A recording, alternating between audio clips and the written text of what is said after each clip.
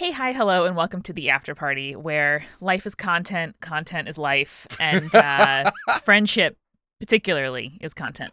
That's true. This podcast wouldn't exist without friendship. Whoa.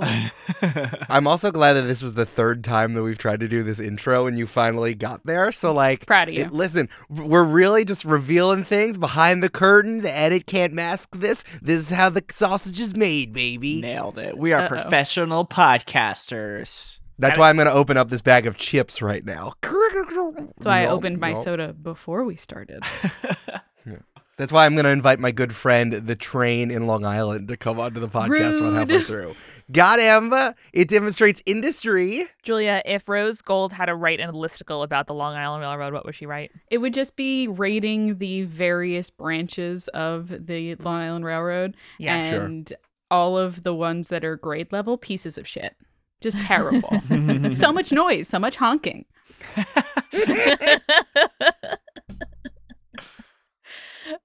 is very good. There's just a vibes section. Like, it's unrelated to it is like, what vibes does it give off?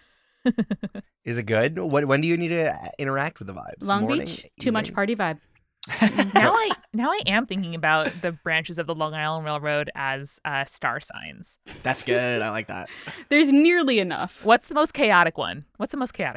I'm surprised that there's not like a Long Island specific content farm. It's Patch. Oh, okay. Yeah. I have found a lot of like Long Island specific Instagrams recently where it's Sure. like jokes about Melville. I'm like, why though? For the, I guess, 2 million people who live there. Yeah, I guess. I will say I do follow an Instagram called Hudson Valley Memes. Yeah, see. So like that's Long we're even Island talking about an memes. even smaller place where it's like, yo, let's fucking bag on Poughkeepsie, and like 6 people think it's hilarious, and I'm one of them. That's exactly what this is. I'm pretty sure it's like Nassau memes or Suffolk memes. Oh my god. Oh god. Well, we love content creation, which is why we've brought it into our content creation lives. Exactly. And we have a few questions finishing up Join the Loop, but I'm going to save those for after our refill where we can talk about the game, the character, kind of bigger vibes questions about the story. But first, we got to get into the content. It is breaking news. It's fresh content. If you put it in the fridge for even 10 minutes, it'll wilt. Let's talk about Join the Paper. Anybody else just thrilled and reinvigorated and serotonin boost from just doing this episode? Because I loved it. Absolutely. I really like doing one-shots in particular because I feel like I get to be the most chaotic entity possible. Mm-hmm. It's very funny to me because I look at Val and then I look at Rose and I look at Moxie and I'm like, Moxie and Rose are just not good people. Mm-hmm. I try to play as likable a terrible person as possible whenever we do a one-shot. There's a very funny push and pull with a one-shot because it allows the players to be as chaotic as possible, and there's no canon surrounding it necessarily. You're like, yeah, it's fine, whatever. It's not necessarily part of a campaign, even if you string a bunch of one-shots together, but it is definitely the most on-rails thing that you do as a DM. So it's very much like, well, I'm going to drive you from point A to point B, but you can play whatever music you want in the car, you can eat whatever snacks, you can do all that stuff. So I think that there's a very much this is the most rote thing you're going to do, or at least the most guided thing you're going to do, but it's going to happen in the most wild way possible. Hot Cheetos and ice cream. Hot Cheetos and ice cream. And I'm like, that's fine. I only have you for 30 minutes, random child. Eat whatever you want. Not my kid. I feel like it's doing a road trip with a bunch of just 8-year-olds in the back of a minivan, and you're just driving the car. You have no control over what happens in the back of that minivan. You can only determine the destination of the minivan. Absolutely. Absolutely. You two particularly, but I think all three of us have clicked into some character creation wellspring that's just fucking brilliant. I just love the characters that we make. They're just so fun and ridiculous. I love them so much. Yeah. If I could make a new character every week, I would. Let's go back in time to the origin of this idea. Now, Eric, the way you presented it to us was hey, I want to try something a little different for entanglements, but where'd this idea come from? What was the idea, and how did you kind of face the prospect of zooming away and doing a bottle episode outside the main campaign 33 episodes in? Sure. Well, first, Brandon, can you say Join the Paper Origins for me? Yeah. Join the Paper Origins. That's when Todd becomes the Joker. He's just so twisted, bro. That's weird because Todd isn't the Joker, so the fact that he becomes the Joker in Origins is interesting. Todd was the Joker, and now he is a manager.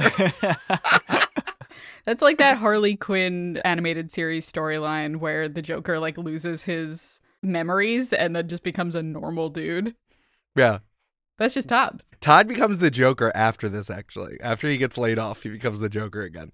Yeah, so I guess this was after the big run of one-shots that I had been planning for, which is we're on the other end of it, which was the one with Brennan Lee Mulligan, the one with 3 Black Halflings, and just felt like I was running a ton of one-shots that I was prepping for, like, in a row. And our live show. And our live show as well. And I was like, this has been something that has been really scaring me for a while because of what I said, is that players are incredibly chaotic, but I'm still letting go of the fact that, 1, it doesn't matter, and 2, I can just wave my hands eventually and end the one shot at some point. I'm like, and we're done. Like, and you guys are like, great, we had so much fun. And I'm like, and Todd's on top of a skyscraper with his shirt half off, and there's like wild animals around.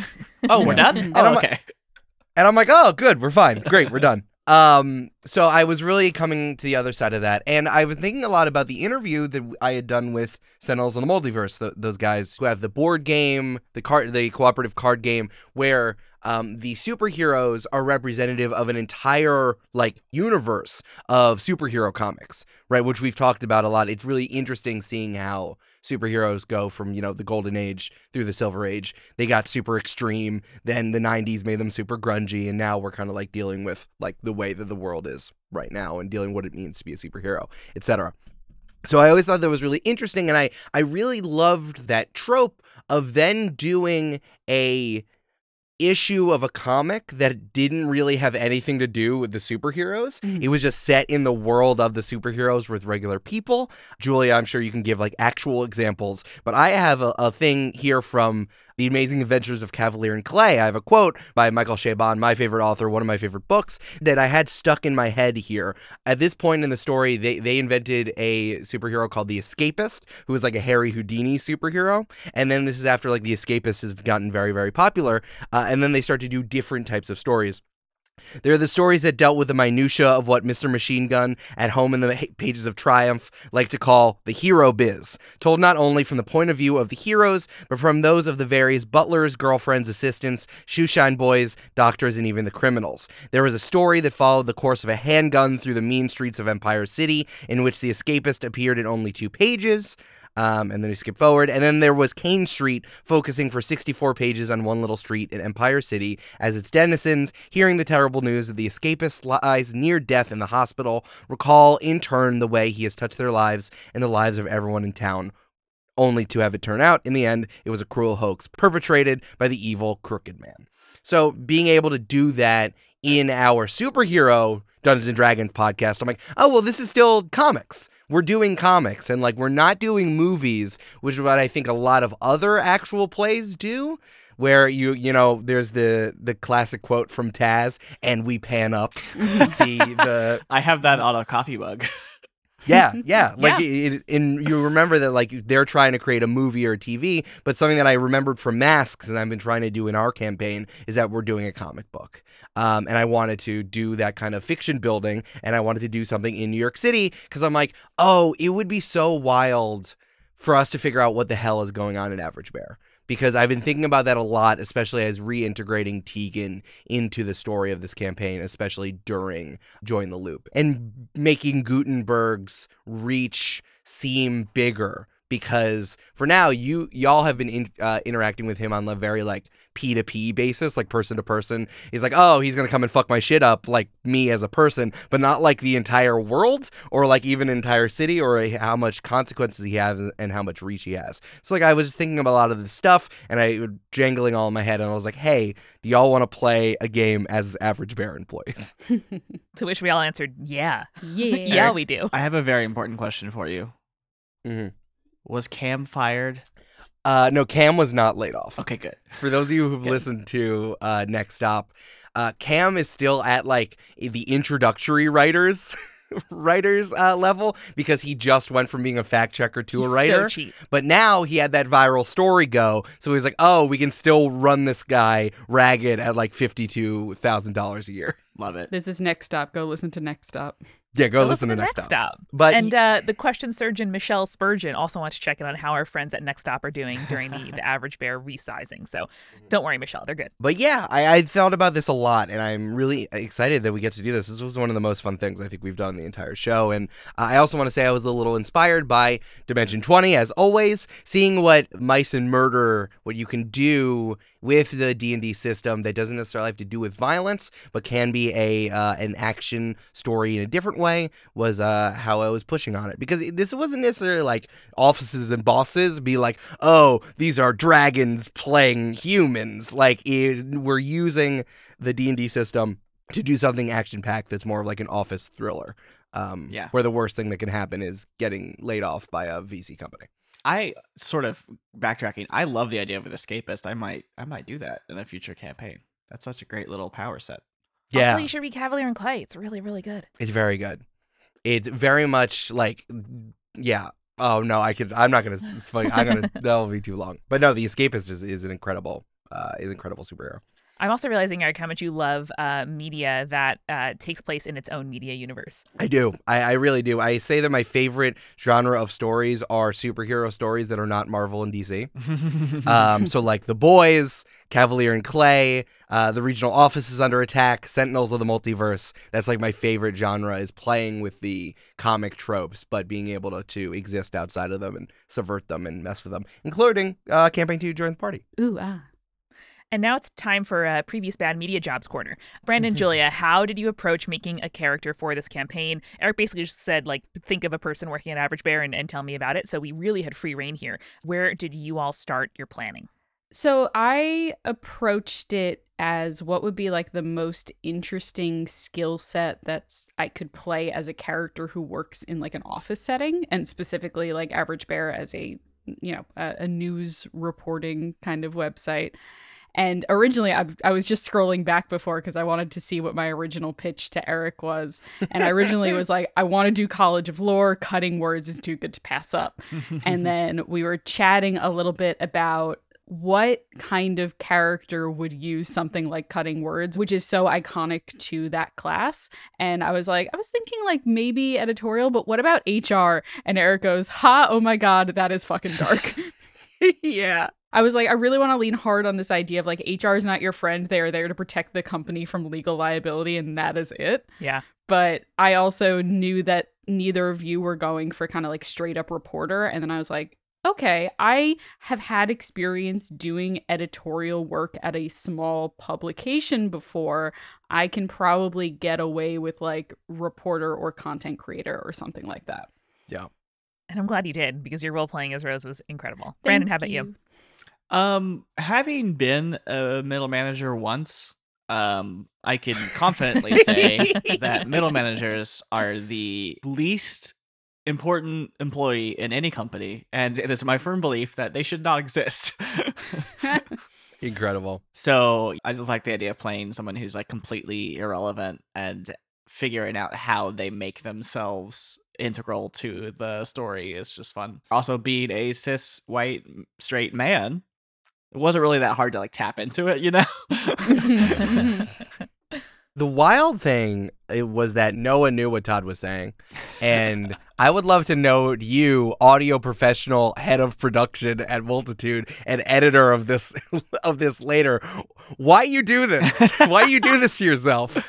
Honestly, I didn't think about it until the moment of, and I panicked. And I had just listened to a episode of, I can't remember if it was main feed Hey Riddle Riddle or Clue Crew, their like Patreon feed, but JPC from the podcast Hey Riddle Riddle did a voice of, I forget the sketch now, but he did like, some kind of like boss or some kind of like, non-essential white guy, and he just did the best voice possible, and it was that like monotone sort of like weird funny thing, and I stole it completely. And his is much better. Brandon and I have been bonding over Hey Riddle Riddle, and I appreciate it. Perfect. It was an inspired choice. Amanda, tell me about your class. and picking June. Yeah, I was also, I mean, for once, thinking very tactically about what could be useful in this one shot for us. And I was like, there's definitely going to be a time where one of us has to like look at someone's desk and sort of take from their notes any possible clues. And having, again, watched Mice and Murder with Eric, I really loved what Sam Reich was doing with the Mastermind Rogue. And I think just being able to like assess Paper Detrius is like a very assistant type thing where your boss is like, oh, the note, it's over there on the place. And then you have to be like, okay, well, under your third cup of coffee of the day, because you have that at 10:30, you know, is where the note that you doodled on your paper after this conference call. So that is both more kind of like character work and also thing that I thought might be relevant. And getting to play a rogue again with actually relevant subclasses. I know. I didn't get to use sneak attack damage, but guys, I studied up on it. I was ready. Amanda, hey, do you have any connection to the way that June secretly runs everything from an operations perspective? Oh yeah, what was that like? Yeah, no, but before starting Multitude, I worked at a startup as like the first employee, doing everything from, you know, getting a business license to an office to business insurance to hiring people, and the experience of needing to anticipate your boss's needs, and when you're doing your job well, being both invisible and also like constantly at hand, and like the person ultimately on whom anything inconvenient or bad falls is tough. And someone else asked in the Discord how close this is to my particular corporate experience. June says things that I wish I could say. June is, you know, has the energy that I wish I could have brought, whereas in reality I'm like, yeah, no problem. I'll figure out how to stop the person downstairs from drumming in his drum business. That's right. And that was very cathartic for me to be able to channel a little bit of girl bossism, but in a way that doesn't harm others. That one's easy. You just go and you take a couple nuts out of the drum kit, and then when they go to play it and they hit one strike, it just falls apart. And then they definitely don't know how to put back together the drum set. I wish I knew that. Professional drummer does not know how to put it together. Yeah, Rose was definitely inspired by said content job, a less nice version of my boss at that job. Yeah. I want to give a special shout out to Sally Tamarkin, who I DM on Discord all the time when we talk about D&D stuff. Sally used to work at BuzzFeed and Self and all of those places, so I asked for their help putting this together, which is where like the Jonesy mocktail came in. Like there's always some, because it was Average Bear, which is the BuzzFeed equivalent, is that BuzzFeed is such a name, other reporters want to report on your shit. Like they want to do journalismism, and that was like a big thing, and really making sure to slot all these things in correctly that feels true to the whole thing, but also like gave you a little bit more peril and made you feel a little bit more suffocated by all the things that were going on around you. I will say, yeah, Julia, that would have been way too dark for you to do HR. Yeah, and I realized it wouldn't have worked with the plot that you were planning either, because the HR person would have known that all these people were getting fired. Exactly. So that's yeah. I also I like that Todd represented the management in that way, but you two could have worked together because Todd, and I loved so much about, what was Todd's job? It was manager of cross-platform. Cross-platform. Which was in every meeting, responsible for none of them. Which was an Amanda pull, and it was brilliant. It was so brilliant. Thank you. Yeah, I feel like we should mention we did a session 0 with these characters just to get a feel for them. Oh, that's right. We Yeah. did do that. I totally forgot about that. God, I wish that was recorded too. It was We so did? fun. Yeah. What am I forgetting? Yeah, remember we had a little like round robin getting to know you exercise. Eric, you want to describe where you got those mechanics from? It was like, how does this yeah. character know this person? And Eric was giving us prompts being like, you saw this person at this place and you don't know why they were there, or something like that. Oh my God, I totally forgot about that. Yeah, I created like a D10 table of prompts for people to ask each other about the relationships between all the PCs. I was using like fiasco rules, the way that you need to like set up relationships between characters before like the Coen brothers movie starts. And that was just really fun. I just wanted to make sure, because you all work together. So I wanted to make sure that you had some sort of relationships there. I have my notes on that if you want to hear them. Yeah, no, please. Oh yeah. I have the questions table. I can share them with you. Yeah. Okay. So you would roll a D10, and then whose turn it was, you either would we all went in a circle, and then it was like, Rose, say this about your relationship with June, and then June to Todd, and then back around. So here's the whole table. We worked together before at blank. We're both part of the internet community blank. I've seen you in my neighborhood at the blank. I've tried to help you do blank. I know that you're secretly doing blank at work. Oh, my friend's friend said that they saw you blank. I told you how to get blank. We've run into each other at the blank. I need you because you're the only one in the office who can do blank, and everyone in the office knows you as the blank. Incredible. Yeah, we did 2 rounds of this, right? Yeah, you all did. For everybody initiated to everybody else. So Yes. we did 2 rounds of that. Do you want to hear the answers that I have written down for this stuff? Yes, please. Yes. Yes. So I'm going to go down in no particular order, but Rose gave Todd dating advice. Which we found Oh, out that's Todd has right. a wife and 6 children. Incredible. Todd tried to give June advice when she started, but it was all bullshit. And now we have a passive aggressive competition for attention from the CEO. Mhm. June came winning. to Todd to create a paper employee to catch someone who is embezzling. So June owes me a favor. Nice. Yep. Yes. Apparently, Todd lives in Murray Hill. Yes. Yeah. Yes. Yes. Because that's where you saw Rose at that bar. At Brother that is Jimmy's terrible. after my kickball game. Right. Right.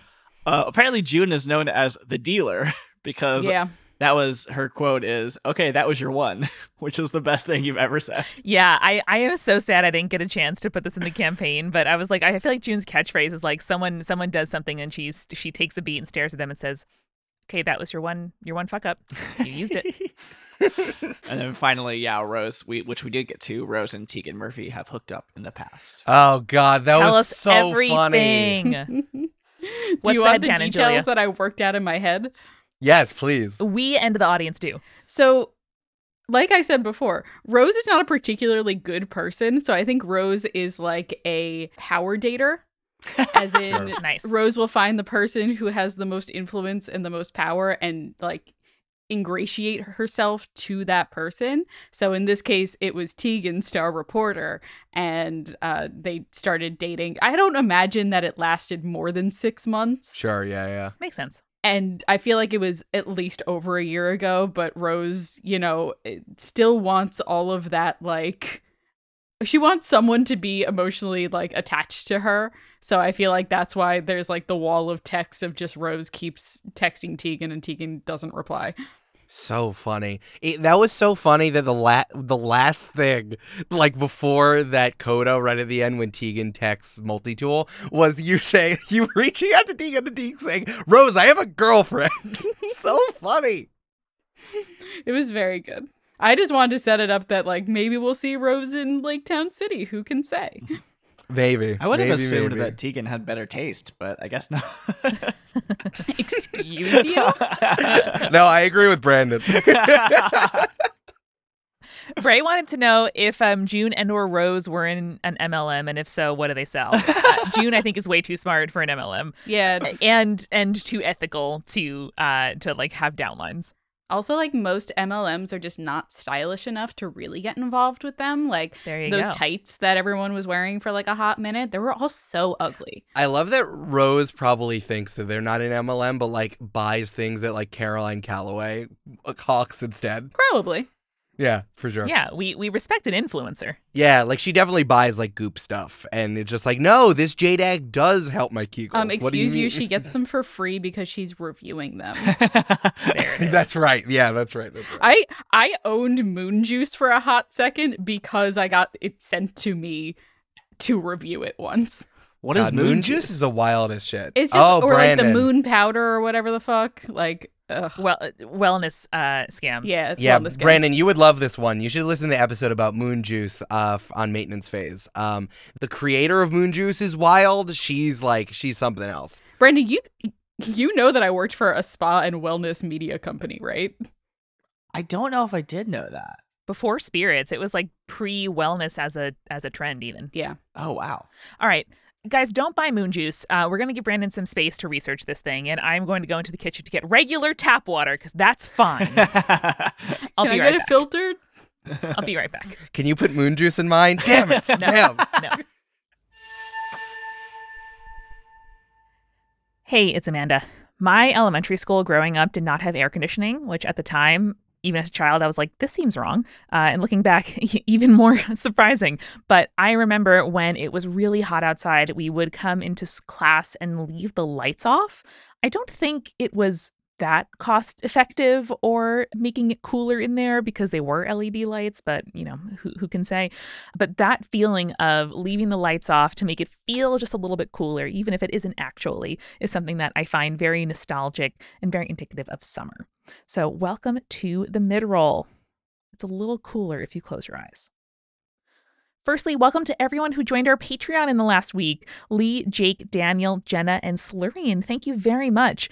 It is such a wild gift and joy that our full-time jobs involve playing Dungeons & Dragons during the 9 to 5 workday, and we can only do that because of your support on Patreon. So many of you make room in your budgets every month to support indie creators, us included, and we're incredibly grateful. If you out there are able to support Join the Party for as little as $5 a month, you get access to all kinds of excellent bonus content, and of course, you get to join the best place on the internet, namesake of Jonesy Mocktail. It's our patron-only Discord, and Jonesy, the cat, is very beautiful. You can do all that for as little, again, as $5 a month at patreon.com/jointhepartypod.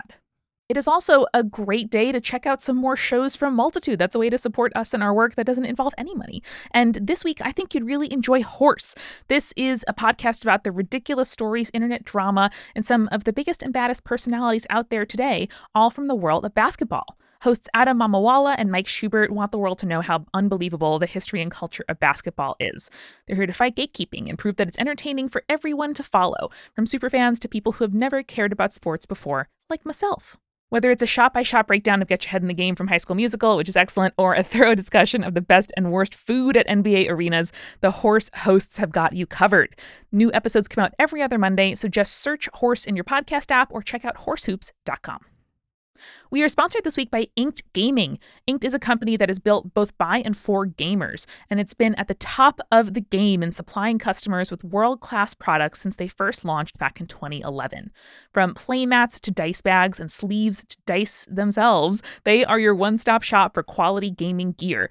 They believe that every gamer is an individual, and it's their mission to help you customize the way you play, all in an easy and affordable and quality way.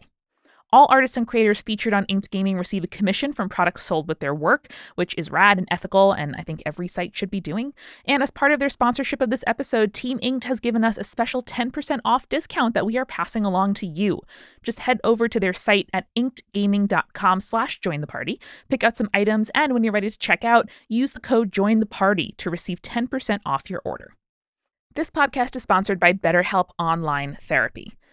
Even if you're not feeling down and depressed or like you're at a total loss, life is full of stressors. And if your stress is high or you feel like your temper is short or your patience is short, you could probably use the chance to unload.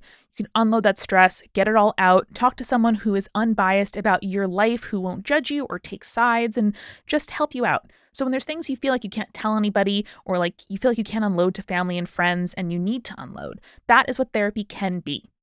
BetterHelp is customized online therapy that offers video, phone, and even live chat sessions with your therapist, so you don't have to see anyone on camera if you don't want to. It's much more affordable than in-person therapy, so you can start communicating with your therapist in under 48 hours.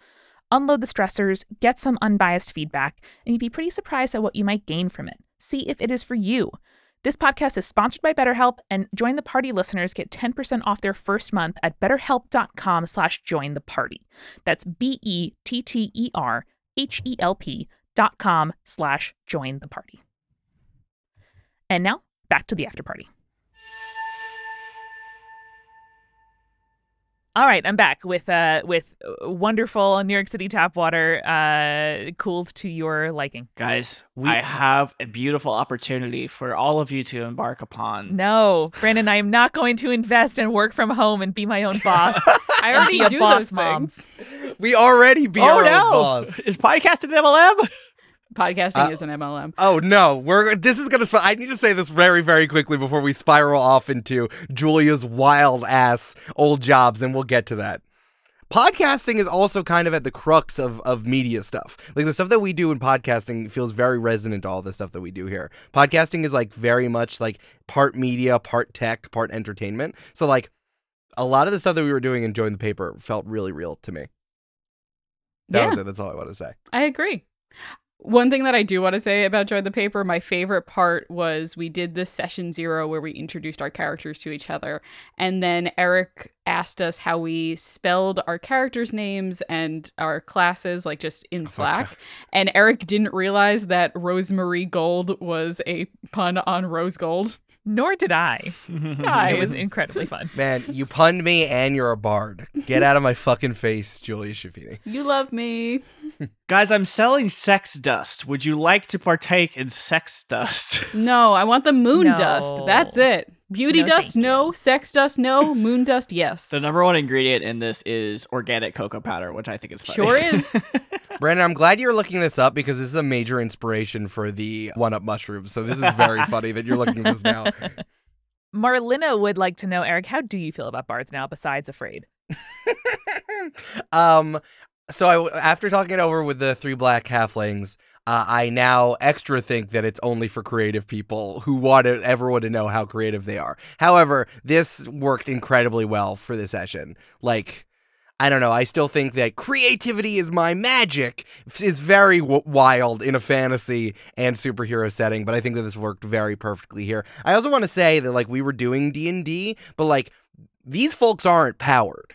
Like, they're just like regular people who, you know, were playing a game, so they have to have skills and stuff. Yeah. So, like, they're not super powered in any way. So that's why I kind of liked how Julia was playing it, because Bard demonstrates, like, a force of will through speech, which I thought worked well for a quote-unquote regular person. Yeah, and we very specifically, when I was picking out my spells for this episode, we talked about how I wasn't going to choose anything that I couldn't, like, validate by a normal person being able to do it. So, like, I was like, maybe sleep, and you're like, I don't think sleep. I was like, but what if I just, like, tell a really boring story and the person falls asleep? And you're like, maybe. Like Jigglypuff. Like Jigglypuff. I sing a very cute song, and then I draw mustaches on their faces. Yeah, regular person Jigglypuff. I don't know what you're talking about. That's a regular person. Bray would like to know, is Todd a good father? Todd's a fucking fantastic father. Todd Okay. is... Wait, I need to follow up with this. Brandon, you know who Todd reminded me of in that? Who? Do you remember our old boss who treated us like we were all in the office, but really it was just a way to infantilize us, and like because we were all millennials when we were working at the place where we worked at together? Yeah. Yeah, okay. I'll cut that. Can we do my favorite podcast trope where you bleep out his name? Yeah, I'll do that. Thank you. I mean, good luck finding at the job that no one knows that we were at, you know? Yeah, right. Except your public LinkedIn's, but yes, Some people remember 6 years ago. that's true. Yeah, but yeah, he totally like treated us like he was only a few years older than us and treated us like we were his kids. And like I bet he was a really good dad, but he was a terrible fucking manager who was manipulating us to like not give him problems while he accelerated up the corporate ladder. 100%. Yeah. He did not give a shit about like his employees or his position. He just was trying to put his dues in this particular role so he could move up. Yeah. Yeah, and he pretended to be Michael Scott. So while he was doing that, it was like nefarious. So that's how I felt about Todd as well. Is like Todd was just like, don't fucking talk to me, but then he goes home and then he hugs all 6 of its kids. Give me the names of those kids, Brandon. Give me those names. Okay. In descending birth order, quickly as possible. Well, Todd Jr. was first, obviously.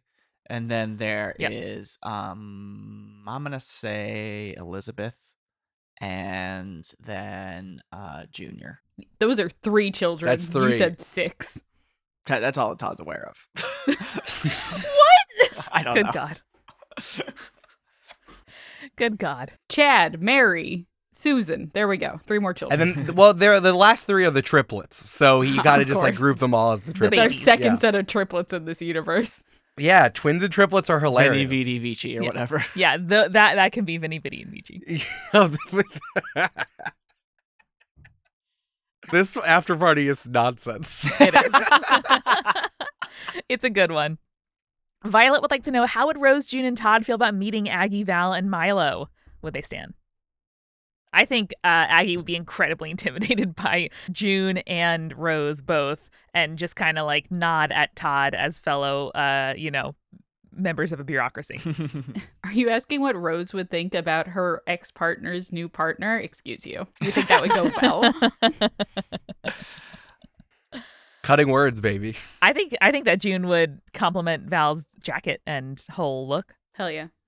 I think Rose would actually like Milo. Oh, they would hang. I think Rose would think Milo's whole deal is very ironic and in the best possible way, even though none of it is ironic to Milo. Honestly, if they're the same age, which I'm not sure how old Rose is, they might date for a hot second, and then everyone around them is like, this is a terrible choice you're both making. What is Yes. happening? Oh, 100% dating for like 3 months I and they love have that. nothing in common. Fucking hilarious. Yeah. Oh, and then like anytime somebody brings around a new friend or partner, they're like, you know, those guys used to date, and you're like, no, that can't be true.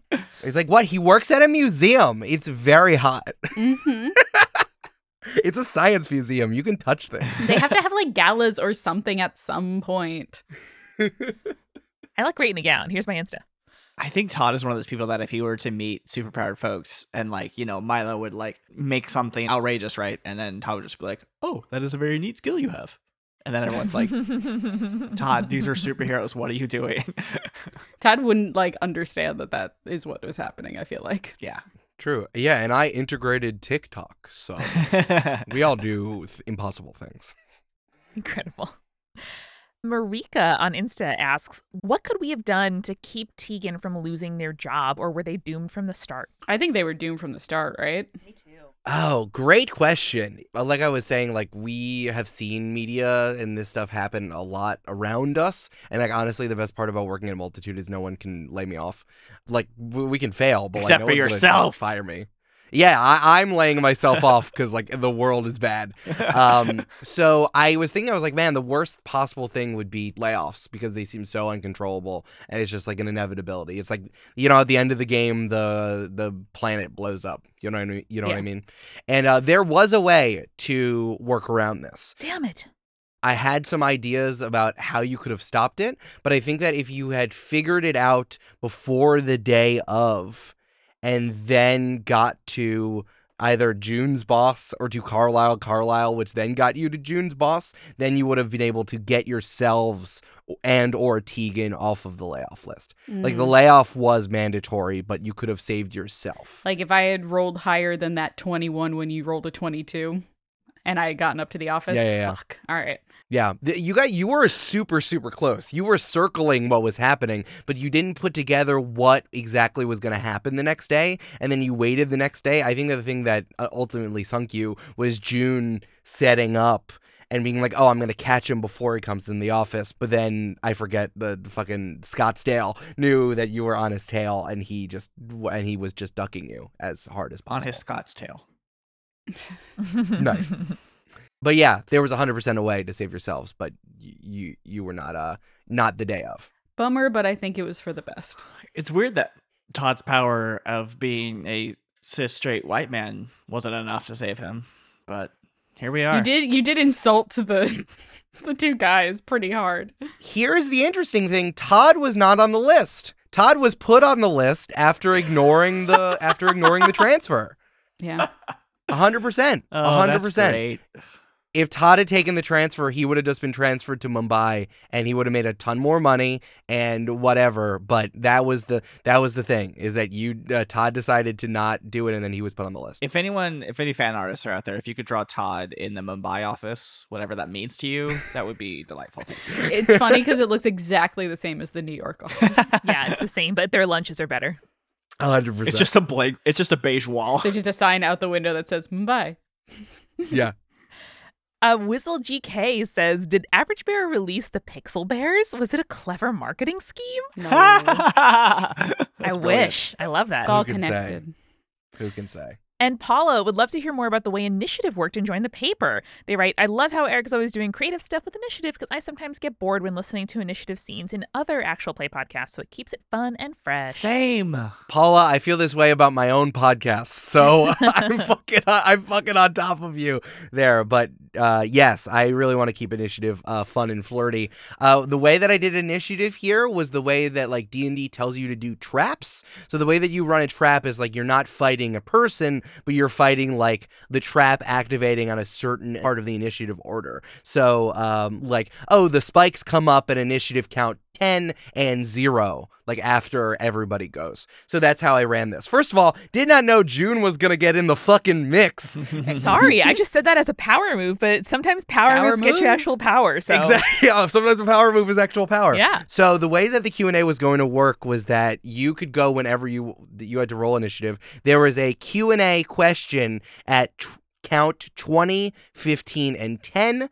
Then there was a roll for whether or not the question was planted or was actually going to be allowed by someone like randomly in the audience. So whether or not the VC guy was going to like make the question like a super softball to him, or he was actually going to try to get his way out of it. But then I had to do charisma rolls for whether or not June got in the mix, and June would do that as well. If June could like overpower it and call on whoever she wanted, which was super, super fun. And then I only did like one round because there was only one round of Q&A, but that was really fun. Yeah, I knew what my move was going to be as soon as we talked about the Q&A and the fact that we were going to roll initiative, and then I rolled so low, and then Brandon also rolled so low and then did the thing that I was planning on doing anyway, which is roll Zone of Truth. I read your notes and I stole your ideas. I'm sorry, Julia. Yeah, I secretly messaged Brandon being like, Zone of Truth time.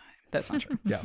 I think it's super funny that Amanda went first before the Q&A and Brandon and Julia both went after the questions. Incredible. So, Truly Mikey, incredible. my initiative is Amanda, 20, 15, 10, Brandon, Julia. Yep. Incredible. Well, that was a hell of a time. I enjoyed it so much. Any final thoughts on Join the Paper before we move into broader campaign, game, character, and DMing questions? Oh, yeah. I wanted to talk about all of our bad jobs. I want Julia to talk about her job. So like I mentioned, I used to work for a spa and wellness company as a content creator. It was like my first job right out of college. And legally, I can't say that it was a money laundering front. You absolutely cannot say that. I cannot say that legally. I can. It was a money laundering front. What I can say is about 2 months before I left that job for another job, they had moved me to sales for some reason, question mark. The wildest shit I've ever heard. Which is terrible because I'm terrible at sales. And then fired the only other 2 employees that were left in the like editorial content creating part of the office. And it was buck wild because for like 2 months before I left that job, I was the head of editorial technically. And roughly every other day, we would meet up at the Times Square Jekyll and Hyde Club to drink 2-for-1 mixed Hell yeah. drinks. No, that's when we started going to the Harold. Oh, then the Herald. Yes, that's right. Oh. Rip the Herald. That's where all of us Rip first the met. Herald. The one good thing that came out of that The job. one good thing in Midtown. Yeah. Yep. Yeah. I showed Amanda some emails where it was like all caps, and for some reason my CEO turned the font to red to just express how upset she was about Yes, a that thing. happened. And her husband would Mhm. just like say things about how the office should run. Good God. Yep. Wow. Yeah. Yep. Let's see. Brandon and I have talked a lot about our old job where I met him. So I want to talk about a different job that I had before that. I used to work at a weather app company. It was like a tech startup that it was real app boom era. Yeah. It basically like sent you a GIF and like a customized fun forecast depending on wherever you were in the United States. Just like, and it was all delivered from the perspective of a cat who wore a rain slicker. And I was actually pretty good at it because I just like liked to write, and it was like content adjacent. And then someone was promoted, and then she started hiring all of her friends from improv. And then the job became a comedy writing job, which I'm bad at because she wanted to pretend like it was a fucking late night show and not a weather app company. And I was very bad at it because I don't know how to write jokes. And then I got I fired disagree, because but okay. I no like capital J jokes, sure. jokes. Capital J jokes. Like, Brandon, believe me, I thought I could do it too, but I did not a fucking UCB person, so I got iced out. They talked about improv all the time. I remember like, wow, maybe we shouldn't like talk about improv, and I got yelled at least once, and then I got fired because I was not good at it. And now she is on a very popular podcast.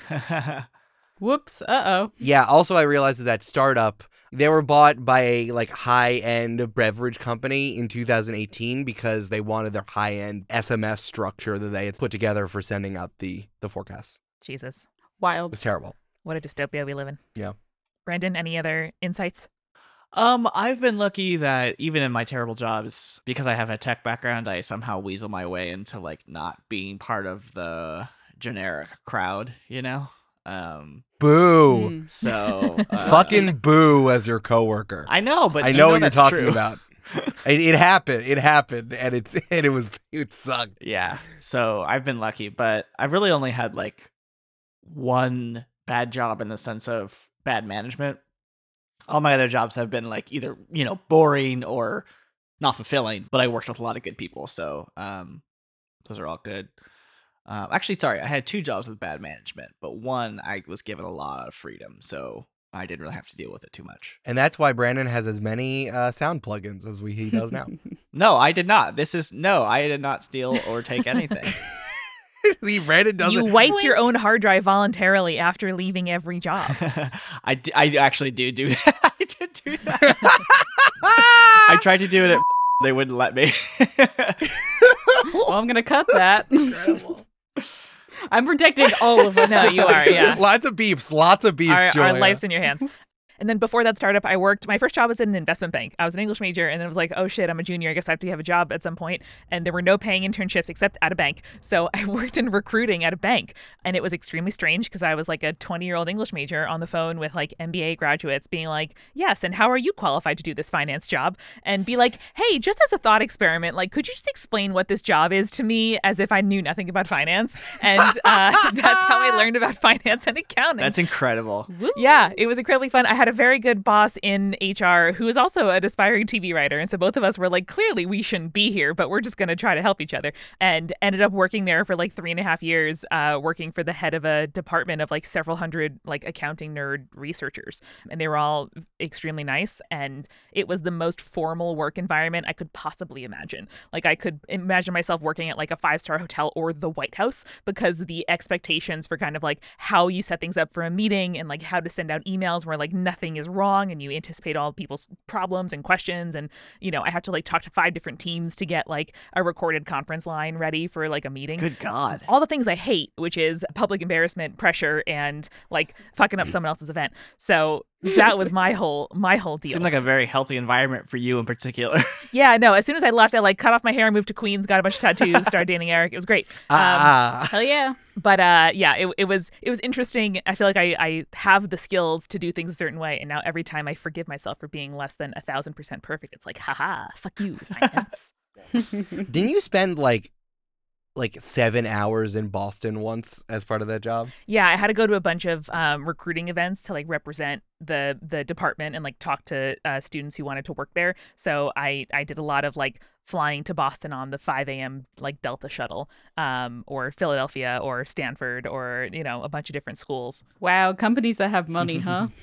Only finance. It's only finance. What, you mean multitude? You didn't take the shuttle from Long Island to Greenpoint? I did yesterday buy us a TV stand for our studio video monitor instead of the plant stand from my grandma's garage we have been using. So we are coming up in the world. It functions the same way. Monies, baby. Let nobody say any different. This after party's wild, guys. I'm having a great I time. feel like we're still channeling our characters from Joy the Paper, so everything is chaos. I've also been listening to a podcast that's just like 2.5 hours of this like extremely charismatic older millennial just like talking unfiltered, just her, no co-host, about like various trends from the 90s and 2000s. Eric's eyes are so scared right now. Yeah, that it's like sounds terrifying. It's like my only guilty pleasure. She's very good. Like she can anchor it. Sorry, it sounds horrible to do. No. Oh yeah, no. Yeah. I would never in a million years do it. But she's really carries it out. But she likes to kind of. I feel like I was channeling her kind of persona when I was doing June, and I'm grateful for the sort of inspiration. Though Julia and I, or rather, I have the worst kind of accent creep into whatever Julia's doing near me. So I did my best here, but it happens. We're from literally the same place. It's hard. Yeah. No, I think I tried to go a little bit more millennial Harley Quinn. Yeah. So like you'll hear me kind of go a little Jersey sometimes. But Amanda, you kept yours pretty strong. Thank you. True. I want to shout out Jonesy Mocktail, who exists in the 20s. And I want to shout out Carlisle for giving me the ability to call Brandon's character Pond Scum as if I was Chuck Bass. So funny. That was all my Gossip Girl Chuck Bass. I was funneling into Carlisle. Oh, and let's visit the clarification corner real quick. So Aggie received the text to the multi-tool phone, by the way. Eric, you Yes. said Aggie at the end of the episode, but it was to Multi-Tool's phone, so don't worry. I meant like Aggie the person. Yes. Like Amanda, you are getting a text, but I said Aggie. Yeah. No, it is to the multi-tool phone because Tegan is only dating multi-tool. And I gave contradicting answers because one I gave several months ago when we were recording the episode that pizza is like a pit bull mix. And then the after party, which, we recorded just before it came out, I said more of like a wishbone-y terrier situation. Just picture the cutest mashup of both. It's a real kind of like dense, small to medium dog, cute fur, little pitty face. Super cute. Yes. Maybe pizza is now 2 dogs and you have twice the love. Double slice. Double slice. It's cheese and pepperoni. No, it would be pizza and calzone. Those would be my dogs. There we go. That's good. Those are very good. Calzone's the pit bull mix. Pizza is the terrier mix. Oh, for sure. Yeah. 100%. Why would you even say otherwise? That's fucking bananas. I was just clarifying for Oh, good, everyone. good. Someone suggested doing a pin that had sushi, pizza, and tuna on it, and I like the idea of like tuna on both sides of the time stream, and sushi and pizza on the other side. So like maybe we should do that. Yeah, that's a good idea. Maybe. That sounds great. Hey, Zoe. Hey Zoe, if you're Zoe? listening, let's fucking Come on, do that. draw some Zoe. dogs. And then finally, we have some kind of bigger game and character questions. So Bray in Discord says, how is Danny feeling emotionally after creating a painting of one version of his sister fighting with / against another version of his same sister? Yeah, did he text Aggie being like, "Hey, I saw this version"? But he of doesn't. you." No. He doesn't know that he wouldn't know that the other version is his sister, right? Right, but he's seeing an image of his sister in 2 different superhero outfits. I feel like I don't have siblings, but I feel like if I had a superpower that allowed me to see the future and see through time via my paintings, I would let her know, hey, I painted a version of you that I know very well, and then a different version of you that I don't know very well. Gotcha. There's a trope of like the Cassandra character not sharing the information that they have. And it infuriates me. Yeah, but I think that with Welcome to the Thunderdome, Julia. but I also think that Danny knows that whatever he paints, he has no idea what it fucking means. Like this could mean literally anything, and I know that we know it dramatically because it's the dramatic irony of it all. But like, I didn't think that Danny would tell Aggie because Danny doesn't trust the things that he paints, and also doesn't share his emotions and thoughts with anybody else. So Listen, Danny is your character, and you can do whatever you want with him. But also, in every movie and TV show, I scream at the characters, communicate, sure, Yeah. because it would solve so many problems. And we are playing into that trope, and you're yelling at Danny. Sorry, dog. I think he was freaking out on the inside. He's like, what does this mean? But like, so calm. Doesn't say anything. If only I could speak to my sister and she could provide some insight into what this could possibly mean. I mean, I don't think you'd be able to provide some insight. No one can provide any insight on this. I don't think anyone would be able to speak to this. Like, wow, this is weird. Yeah, but at least we'd know about That's it. true. We would have that information. Andy Noel asks, is Val going to get a pet named after food, and are they upset that pizza's now taken?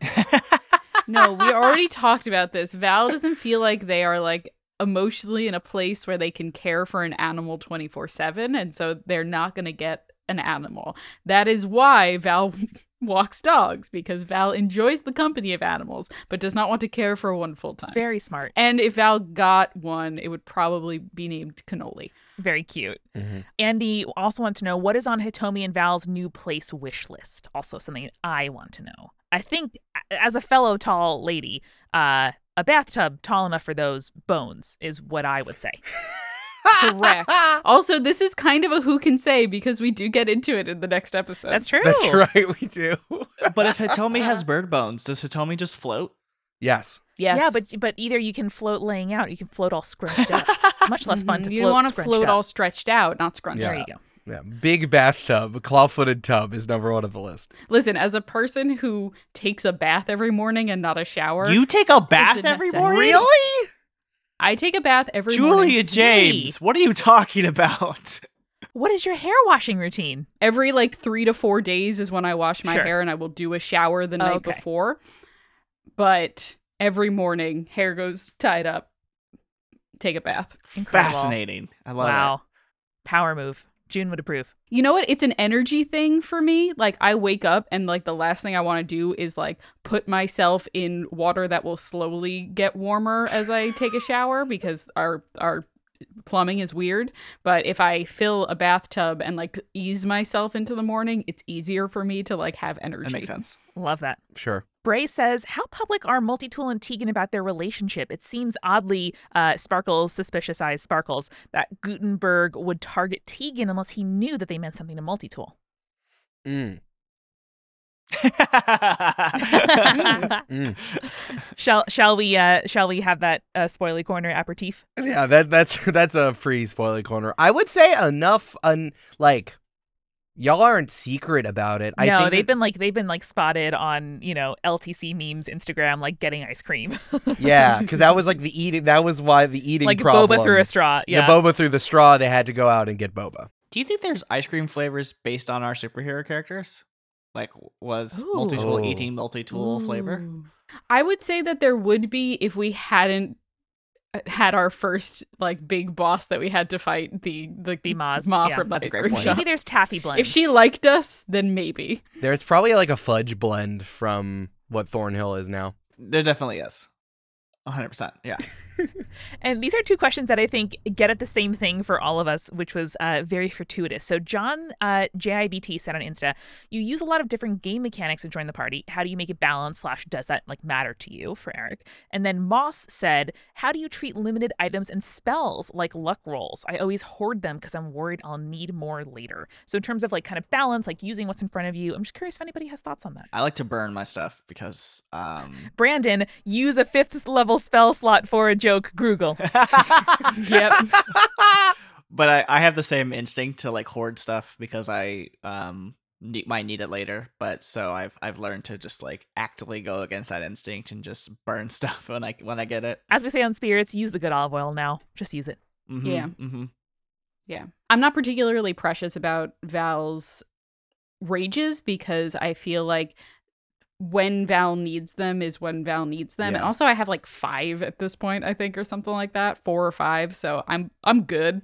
Yeah, I mean, listen. The stuff in Dungeons and Dragons is already not necessarily balanced in so many ways, so it doesn't really matter in that way. But to talk, I have a whole thing about balancing. So what do you think about your luck points and stuff?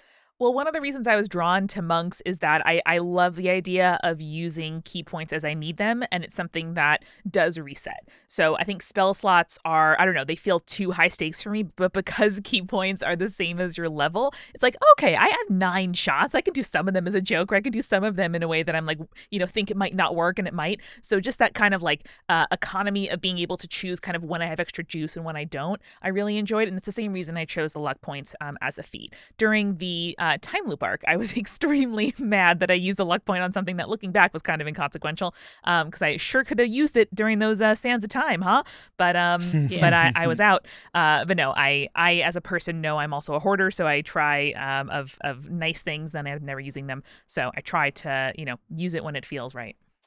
Yeah, and I think that the players should be able to play with reckless abandon because remember we're making a media property here, so not feeling like you need to conserve yourself like you're playing Dark Souls or you're playing a video game is very, very important. Oh yeah, those first few days of Stardew Valley, it's don't break a rock if you don't have to, man, because you're not going to have enough energy to water your turnips. And if you don't do that, you're never going to get ahead of the cycle. That's exactly what I was saying. So just like that.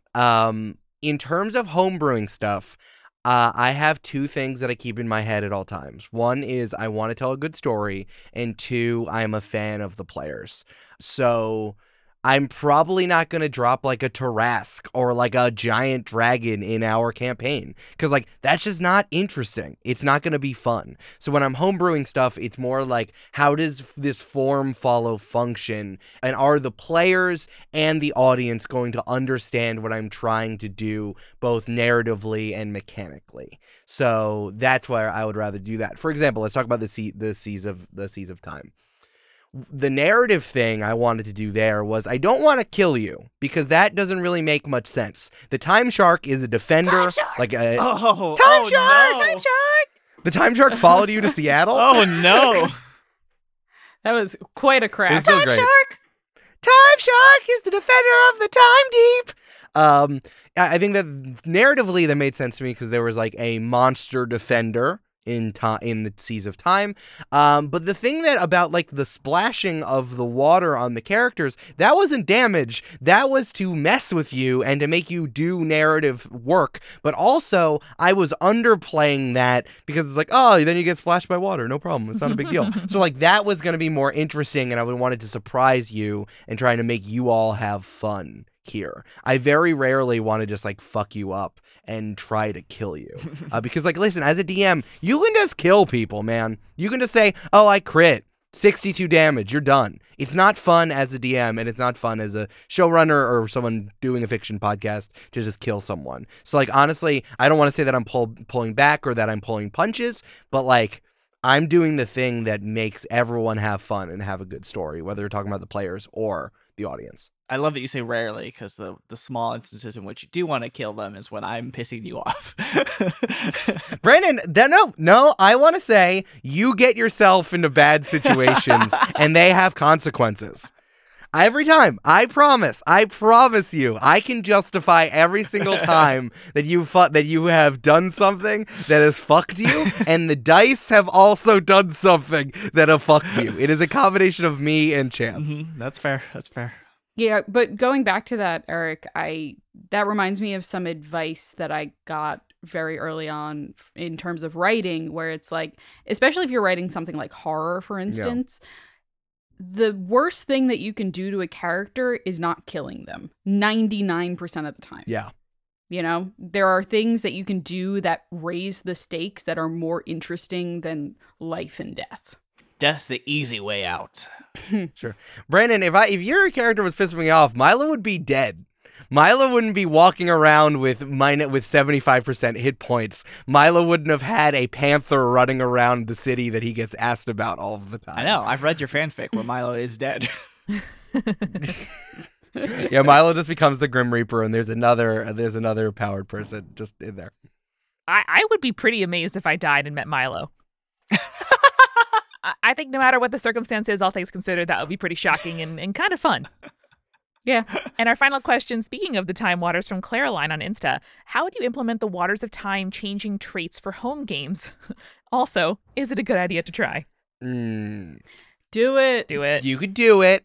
Remember, that was like episode 30-something. So we had a lot of time with these characters and then going from there. So like, make sure that there is something to change. Like you've spent enough time with the characters that it would be fun enough to change. Also, like, make sure that there's a way to avoid it and make sure that it's as loose as possible. Remember, I didn't say to Amanda, change your class. I said, there is a major thing different about your character. What is it? And make sure to take the time working with both the DM and the character together to make that change and to make it something that's like an opportunity to do something interesting and different. Also, figure out a way to put, like, you have to justify going to a time place. Like, I didn't just be like, hey, you pull a card and actually it's the time card and you're a goblin now. Like, you can't do that. Make sure it's justified both in world and in action and make sure that your players would actually find that fulfilling. And now, finally, we arrive. We circle the drain of the spoily corner. All right, this one comes from a different Eric via email. Will Todd, June, and Rose, and maybe Tegan make their own truth-finding team? And then he said, if this goes in spoily corner, I'll take it as a yes. Listen, other Eric, whatever you need to happen in your head happens, but other than that, who can say? Who can say? I'm into it. Let's do it. Yeah, no, I think as part of my background, I said that Rose used to work for like TMZ or something like that. So Rose would be into that. Several people also said, will we get more Average Bear episodes? Who can say? Who can say? Well, none of us work there anymore, so we have to play new characters. It'll be called something else. We'll make our own company called Above Average Koala or something. Above Average Kodiak. Oh, Yeah. I like it. Brandon, you're going to have to play a different character because Todd has no skills. So I don't know how Todd would get there. Because it's Todd, he'll get there. All right, Todd just gets there. Todd We'll just make a shows new up. pact with something I was else. thinking that. What I really wanted to do was like, Brandon, you lose all of your powers as soon as you got laid off. I wish that I'd remember to do that. Andy Noel said, how is Aggie/multi-tool/preserver going to live with Tegan and hide her face? Who can say? Who can say? Who can say? say? Showering with a mask on. Claraline, is the hockey guy the Knight of Mirrors, and when will we find out? Who can say? Oh, Fritz Oh, Brightstone. Fritz. God, I want Oh, to Fritz. say. I want to know. I want to know the mystery. Yeah, I desperately want to know what's up with the Knight of Mirrors. And question surgeon Michelle Spurgeon, what would happen if Dr. Miramaro stepped down politically, and would Gutenberg be satisfied? Who can say? Ooh, who can Dr. say? Spurgeon, who can say? Yeah. Well, now you got to figure out who this John Press guy is. That's gonna be. Even I, notorious person who doesn't see twists coming in Scooby-Doo, can see that one coming. Yeah, who's this guy running this VC? I don't know who he is. You have two. Now you have two problems. Well, guys, not only are we in this lifeboat in the content oceans together, we've also made our way through a one-shot. We've made our way through an after party, and we voyage forth into even more content mining for all of you out there to enjoy. Yes, new arc in 1 week from now. Let's go. Oh no, my toe. wait. It Here dipped we in the go. water. What happens next? You don't have glasses Okay. anymore. Brandon's a goblin now. We decided. What would it be? It was just a toe. It was a little thing. Well, we'll see you next week with a brand spanking new arc. We hope you enjoy it. Until then, see you later. Bye. Later. Bye, guys. It's Goblin Raleigh Brandon. Goblin Brandon with no glasses. He has contacts in. May your rolls trend ever upward.